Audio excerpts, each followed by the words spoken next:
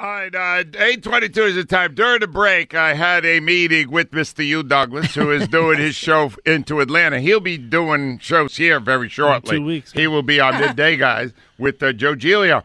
And he has now firmly agreed that we are going to actually drive Jonathan Gannon to Houston. Yeah. He's going to be getting, probably this week, because this is the week off. Yeah. So he'll probably get the Permission to do that? And so I will be driving.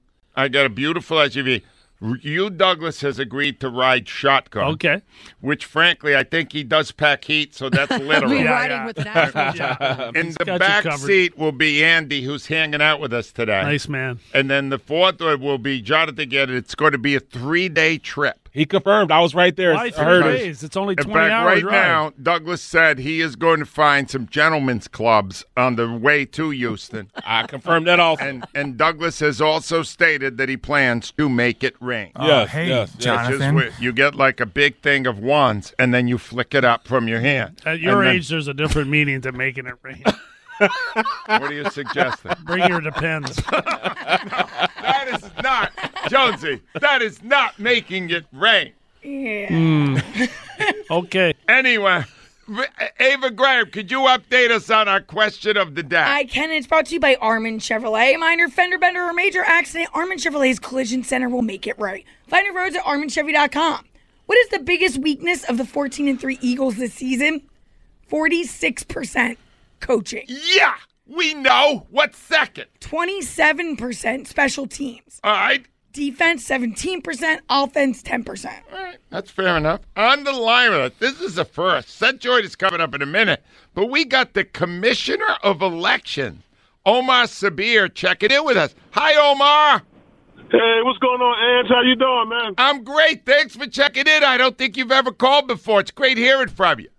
Yeah, we listen to you every day, man. Me and my sons, man. And my son, he said when I dropped him off, he said, "Why are we so?" Why are we so negative, man? We number one. Yeah, we number one, man. All right, we 14-3. You know, we just had a small little challenge, but we won, man. How many times have we called this radio station in these sort of games this season? We lost, man. We're winners. We're going to win the whole Super Bowl, man. Wow. All right, I'm glad you called because I need more positivity on the show, Omar. But in the fourth quarter, when this third-string quarterback was going up and down the field, did you get a little upset? I got a little bit upset, but you got to realize these guys are third string. They're playing their best football that they can play. Yeah. I mean, it's just what it is. I mean, they're trying to make the roster next year. They're playing with everything that they have. We was just out of control of the game. We knew we were going to win. You know, that was win the game and nobody gets hurt. I mean, all of those things got accomplished. I mean, we're like the heavyweight champion. We got our win. I mean, you know, it's just we're just getting ready for the Super Bowl, man. I have no worries whatsoever. You are the Commissioner of Elections here. Do you think Gannon could get elected the mayor?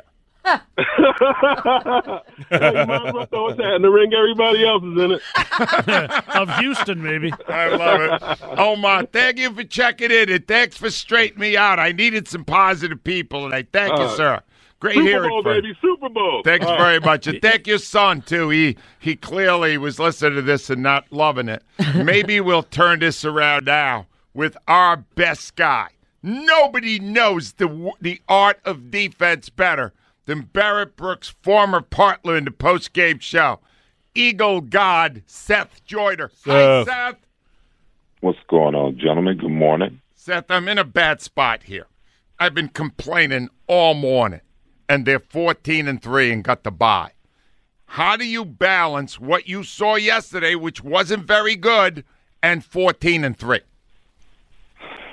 Well, you celebrate the 14-3, and you hope that, you know, the rust that you saw offensively was just Jalen Hurts not having played, you know, for the last 2 weeks. And realizing that they had him on a short leash. They were trying to protect him yesterday.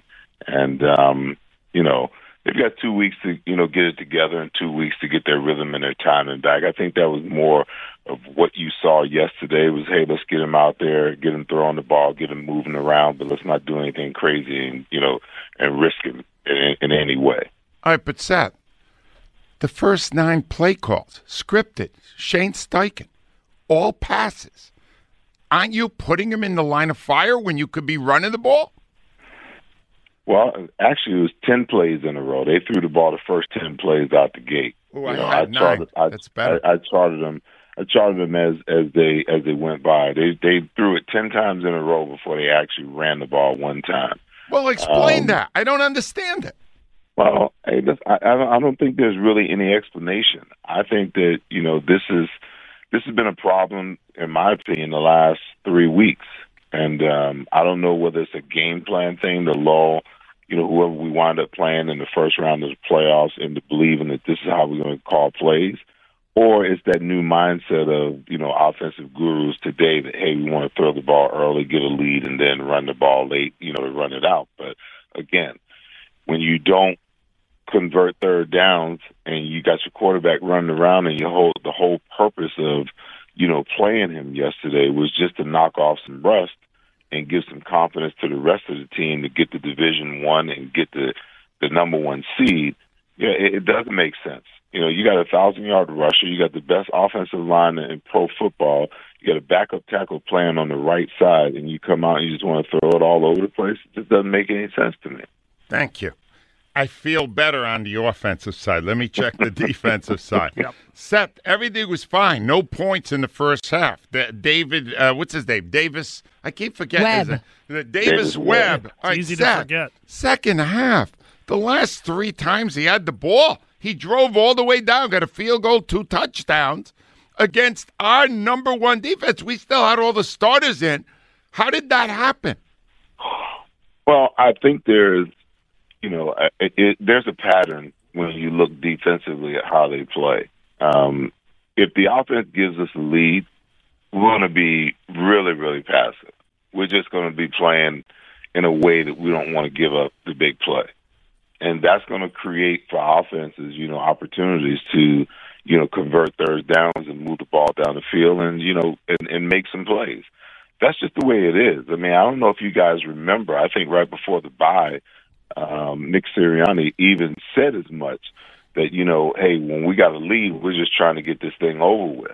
The intent is not to blow the scoreboard up. The intent is not to, pressure the other team's quarterback when we have a lead.